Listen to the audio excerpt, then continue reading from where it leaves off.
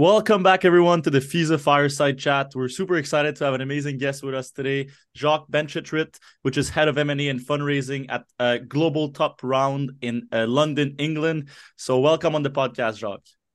Thanks a lot for having me. Thank you for taking the time today. And why don't we start with a classic question that we ask all of our guests? Maybe you could start by giving us a little bit of a background, how you started at Concordia, maybe the first internship you landed, and a bit on your career path, and then we'll move on from there. Yeah, I guess I'll give you broad strokes, and then you could double click into whatever you want. I went to JMSB, obviously, in the co-op finance program. So I did three internships during my career. My first internship was at a hedge fund called Pavilion Investment House, where I was doing sort of equity research, investment recommendations, that sort of things. Those sorts of things. After that, I went to Raymond James working in equity research. And after Raymond James, I worked at TC Transcontinental in the M&A team. It was at that point that I realized I wanted to focus on M&A. I graduated university. I got two offers, one at National Bank in Toronto. It's quite a story, that one. And obviously HSBC in London. I picked HSBC, rotational program, so M&A, leveraged finance, equity capital markets. Did that for about 2 years before I jumped ship to Houlihan Lokey, a boutique American bank. I was in the special situations team, so complex cross-border M&A and fundraising in difficult regulatory environments. It's basically a fancy way of saying we focused on fintech, some distributed ledger technology, and we touched on aerospace and defense, pharma, fraud, gaming, all interesting industries. I had a sort of a moment of realization where I was like, I don't know why I'm working in investment banking. I quit, bought a car for £1,000, traveled for a year, fell in love, moved to Sweden. In Sweden, I took a role as head of mergers and acquisitions for a publicly listed company called Zordix. I led about $100 million worth of deal making in a year and a half. Saw that there was a need for advisory services in the video gaming industry in the sub $100 million check size. So I started GTR Advisory alongside GTR. Global Top Round is a South Korean company with 4 divisions. We have an accelerator, a game testing platform. We're currently raising an $80 million VC fund. And then we have GTR Advisory, M&A and fundraising for video gaming companies in the $5 to $100 million deal size. Great. Well, thank you for that. Maybe we could rewind a little bit to your time at Concordia and what it was like breaking in.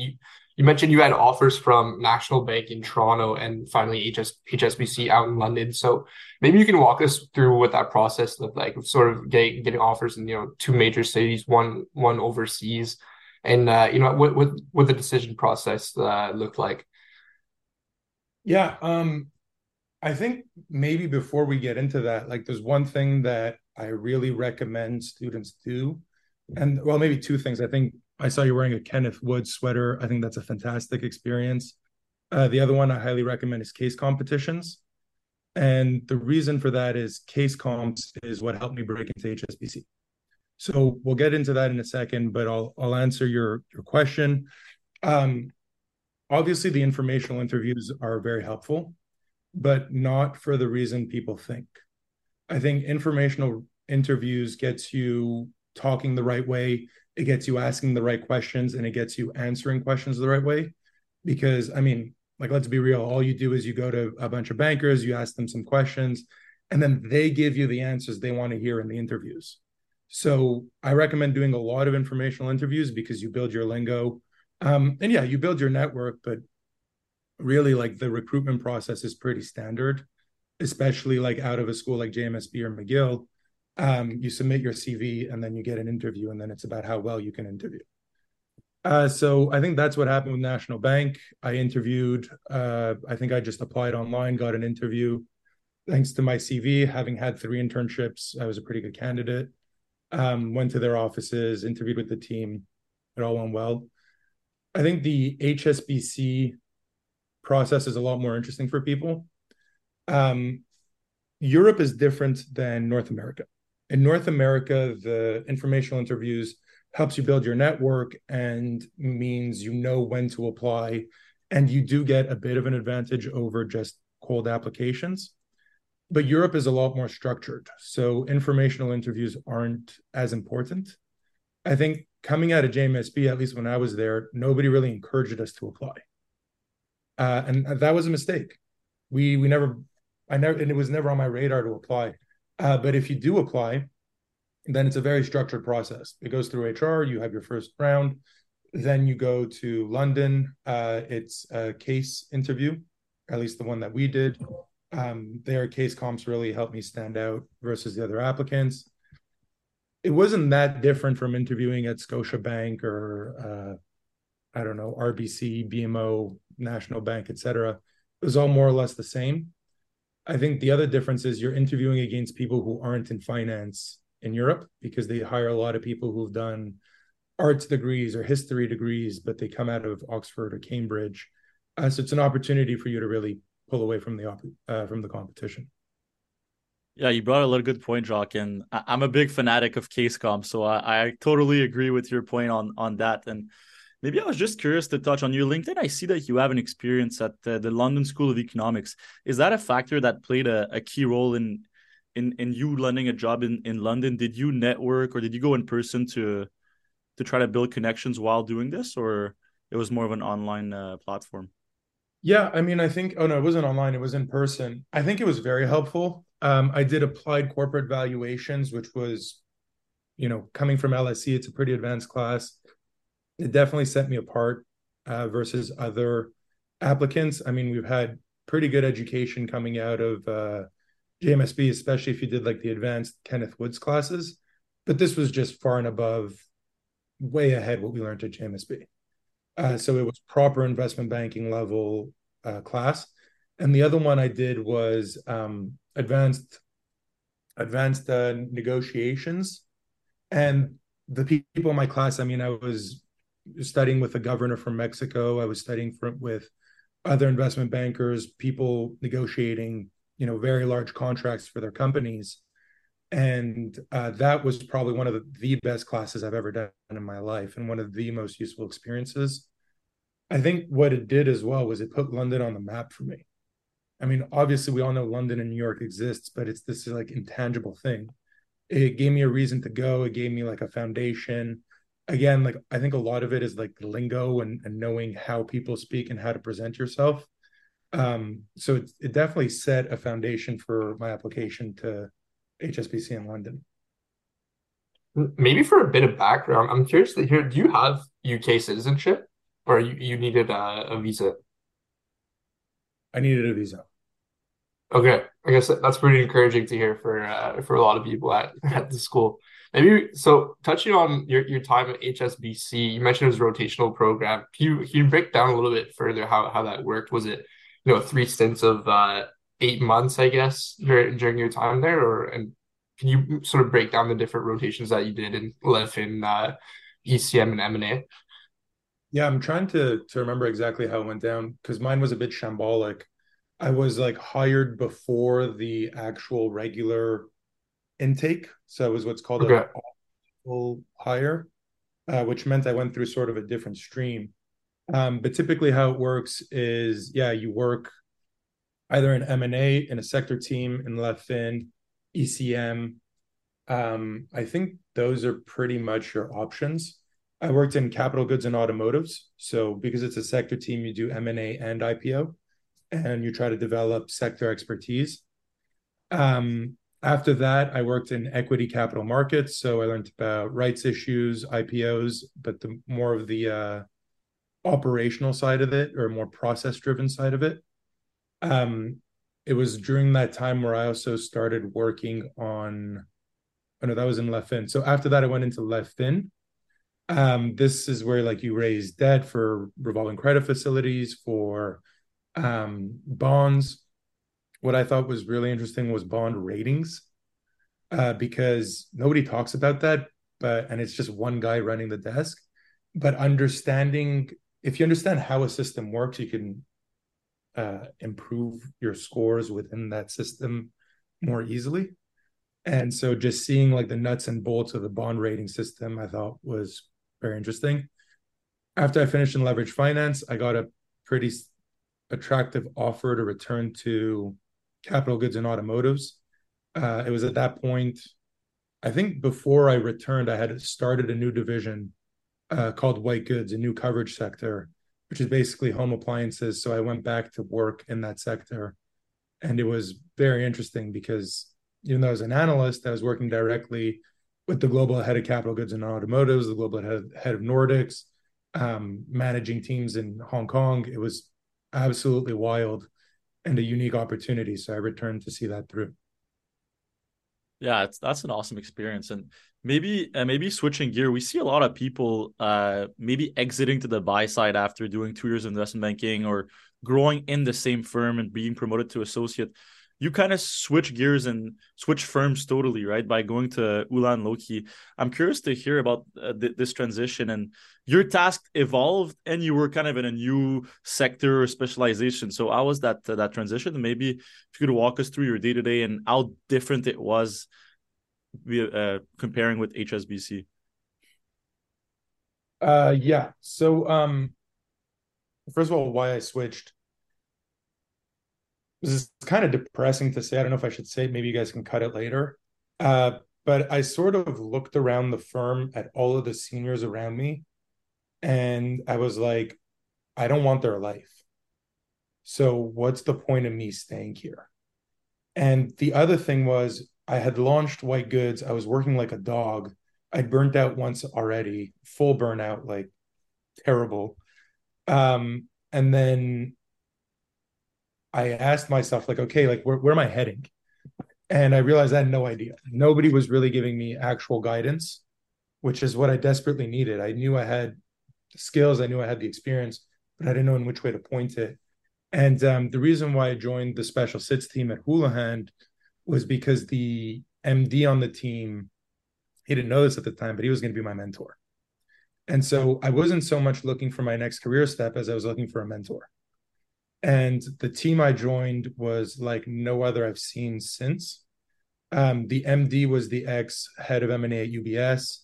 He worked at SoftBank. He was basically there for fun.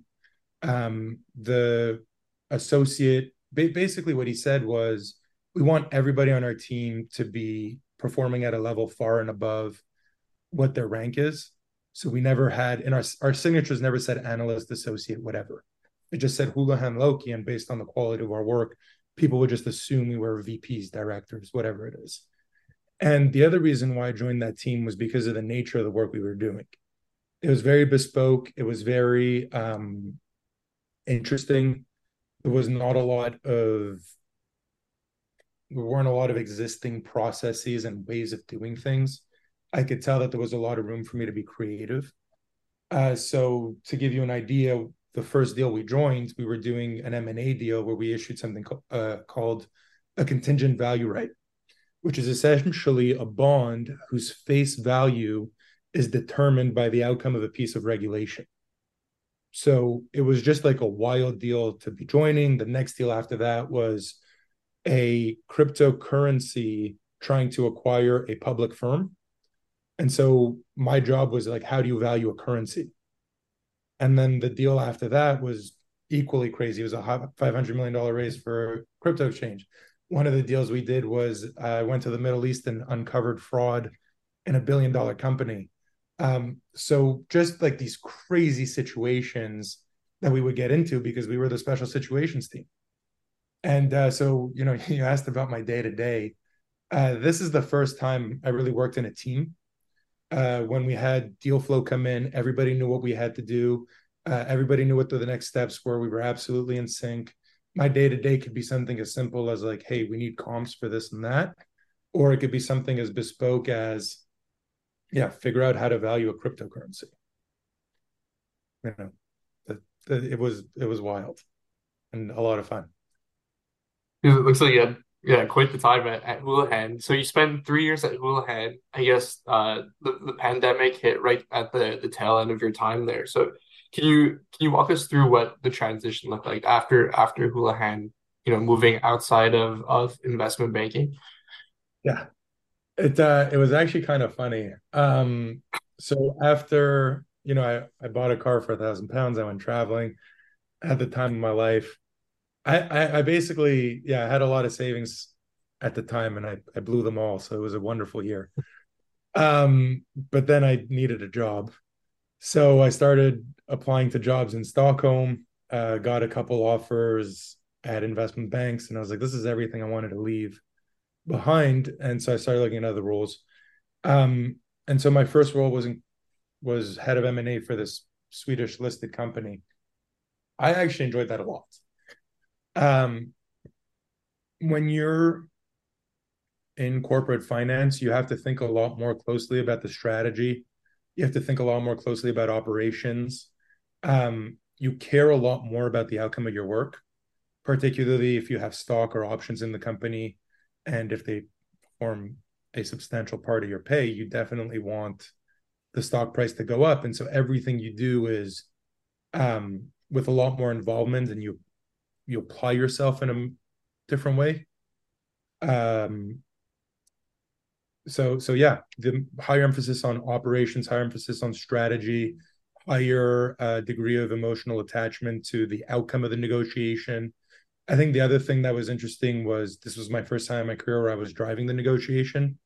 So testing out different negotiating tactics, applying what I learned in advanced negotiations classes, and also kind of seeing the irrational side of things.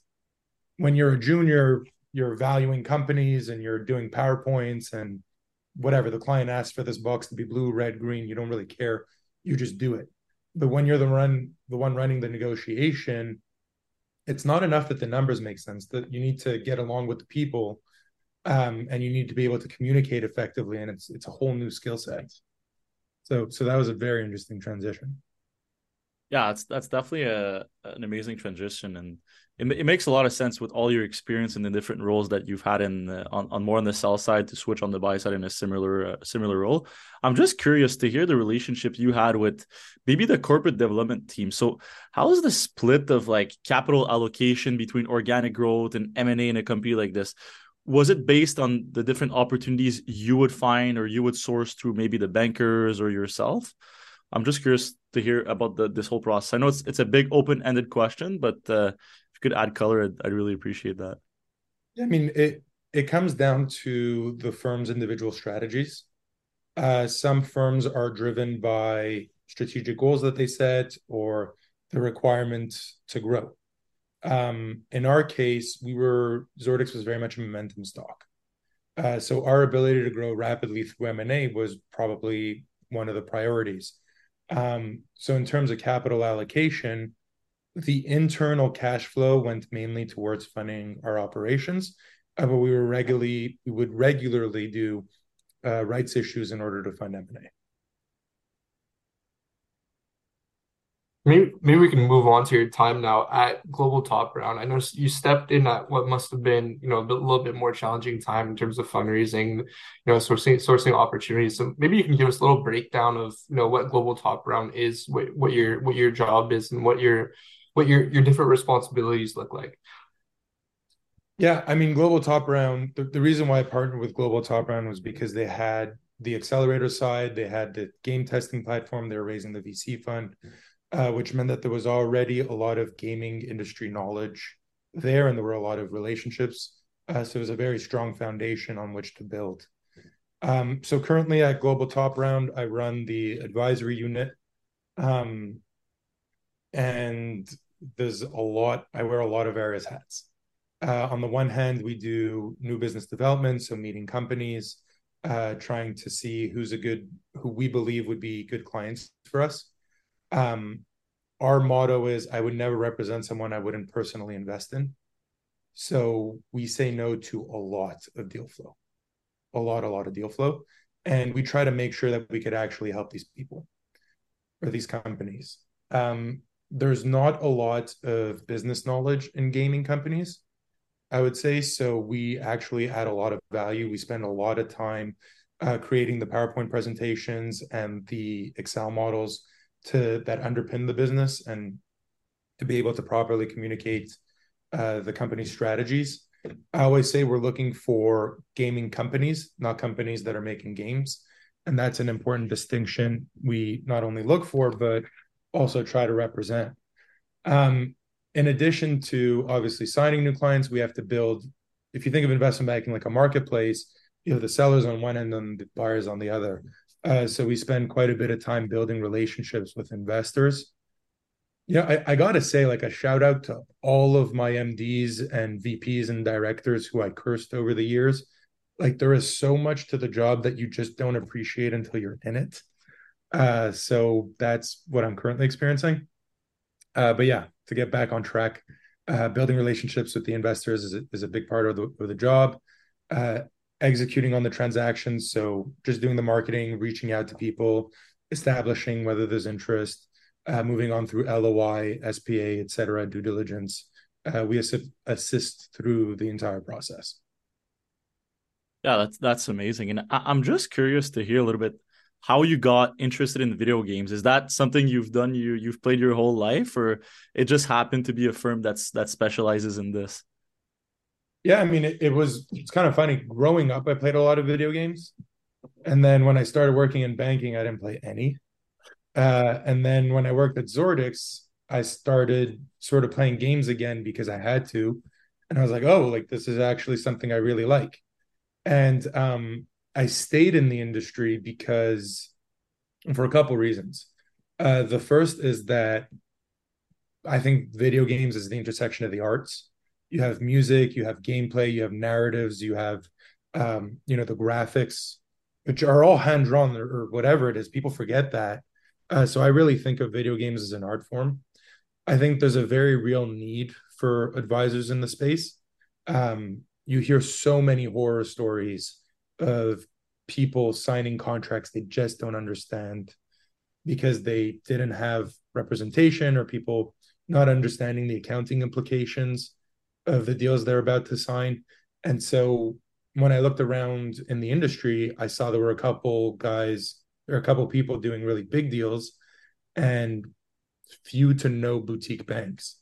So I think it's a pretty career defining moment when you identify a need in an industry that you could actually fill. And that's what it was for me. Great. I'd be curious to hear too, like you touched a little bit on fundraising before. I'd be curious to hear what the fundraising process looks like on your end when you have that mandate. Well, so it's kind of funny because a fundraising process and an M&A process are actually very similar. If you think about it, when you're fundraising, you're selling a portion of equity. When you're doing M&A, you're selling 100% of equity. Right. I think the nuances are there's a lot more due diligence in an M&A deal. There's a lot more focus on tax and HR and making sure there are no hidden issues, ensuring that the revenues are what you say they are and that they're going to be what you say they're going to be. Whereas on a fundraise, the emphasis is a lot more on growth and story. So, the big hairy goal, in which direction are you heading? Use of funds is also a big emphasis. So they're similar in terms of like the underlying process. It's just in certain parts where they diverge. Yeah, that makes a lot of sense. And maybe on the growth story. So you talked about gaming companies versus companies that make games. I'm curious, maybe just to hear a bit of more of a definition of what that means. And after you've talked about this, if you could explain how you kind of value companies like this. Is it based on future games? But you said they don't make games, so that's why I kind of want to understand like how the whole valuation process of a company like this works. Yeah. So just to clarify, because I could see where it might be confusing. If you're just the studio whose goal is to make your life's work, which is a successful game, I don't consider that a good investment case. So when I say we're looking for a gaming company, I mean you have a game plan for not just this game, but the next three games. You're building an IP universe. You're moving into live services. You're not just bringing a creative vision to life, but you're reading the market. You're identifying what the market needs. You're responding and investing to it and moving with it. And so it's really a shift of mindset. And if you're in gaming, it's actually very clear. Some people are business people and some people are artists. And as much as the art is important, we try to work with the business people. So That's what I meant by gaming companies versus companies that make games. That's where that nuance comes from. Valuation is a whole other discussion. When it comes to fundraising, we typically use rules of thumb. So your first round is going to be, let's say you're trying to raise $5 million, you're going to raise 20%. It's not ultra scientific, but it's a great starting point because you can then move along with the market. So if there's a lot of demand for the asset, you can reduce obviously the percentage required. If there isn't a lot of demand, we try to get creative on terms, whether it's waterfalls, whether it's recoups. There are a lot of different ways you could get creative, particularly in gaming. So that's where we look. And I guess, there are gaming companies that don't do just games, right? There's tech providers, there's service providers, there's all different sorts of gaming companies. So there are, depending on what kind of gaming company we're talking about, there are various ways to value them. We could go into that if you'd like. Yeah, I mean, for conscious of time, we would love to hear that. Maybe we can talk about it a bit after the call, but that Sure. definitely be super interesting to hear about. But just for conscious of time, I think we'll keep it as that. But it's such an amazing opportunity that you have to do this. Yeah, I mean, it's been a roller coaster. I think like a lot of what people tell you about starting your own business, like you have to be really naive to do it. And I always thought it sounded so cliche, but it's true. Like the roller coaster of emotions you go through, the how difficult it can be at times and how rewarding it could be at times. It's absolutely true. And yeah, I feel pretty privileged to be in this position. So we've touched a lot on your career path. Obviously, an extremely successful career, to date. For a lot of students who at Concordia, well, for a lot of students at Concordia, I think they have a lot to look up to. So I was wondering, maybe quickly you can touch on little maybe some pieces of advice for first, second, third year students at Concordia, for which the position that you were in, just a few years ago, who are looking to break into a similar path. All right. So Kenneth Woods, fantastic. Even if it's Visa, it's very good as well. For us it was called 455I, but the Kenneth Woods classes that you have to do are also excellent. I had to write a letter to get in because I didn't get into Kenneth Woods. At the time, it was the right decision, by the way. I was not a pleasant person, but I learned. Uh, so those classes are very good. I think the case competitions are super useful. I think the Wall Street Oasis, sorry, not Wall Street Oasis. What is it called? Wall Street Prep. Wall Street Prep. Wall Street Prep is very useful. Ultimately, if you're genuinely like interested, I think the best thing for you to do is the case competitions. If you can't get into the investment banking case comps, then do your own. So go out, value a company, challenge yourself to write a report and like publish it on Seeking Alpha. Just like do it. There's no better thing than doing it. Like I had to teach myself how to use Excel. I went into the lab and for 2 days I just didn't use the mouse. Again, it sounds like a cliche, but I did it, and that puts you miles ahead of everyone. The other thing that Case Comps teaches you is how to do a PowerPoint quickly. So really useful skill, actually. The co-op program is also extremely useful. It gives you real world experience, things you could actually speak to. I think the last point is don't get overly obsessed. Don't forget, like, you have friends. In the long run, those friends are a lot more valuable than your starting job. Those relationships are extremely valuable. And like I think one of the things that helped me a lot was we had study groups. We had a group of like 4 or 5 friends. We would share resources, share job postings, give each other feedback on our models, on our presentations. We would practice interviewing with each other. And I think that the human element, the teamwork part can't be discounted. And the final point is like really try to dive into your network. ask for those recommendations, like push for it.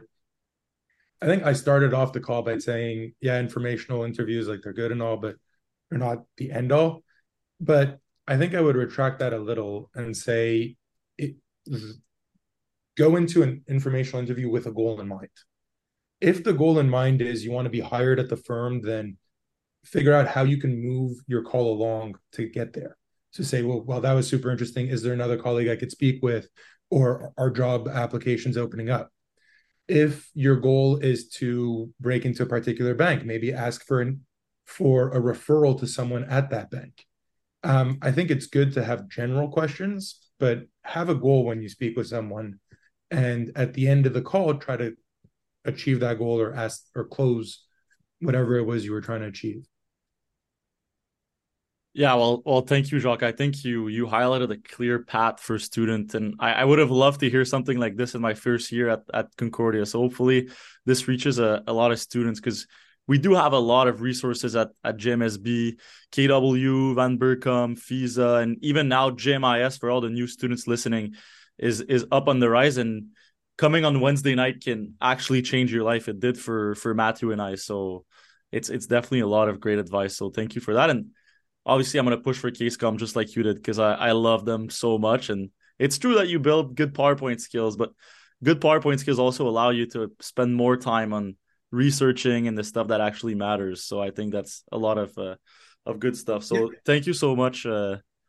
Frameworks. You build frameworks, and that's super important. Instead of just thinking and randomly, you build ways to think about the world.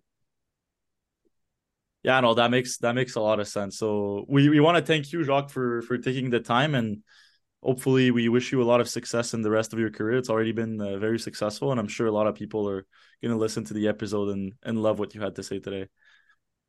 Awesome. Well, it was a pleasure. Perfect. All right.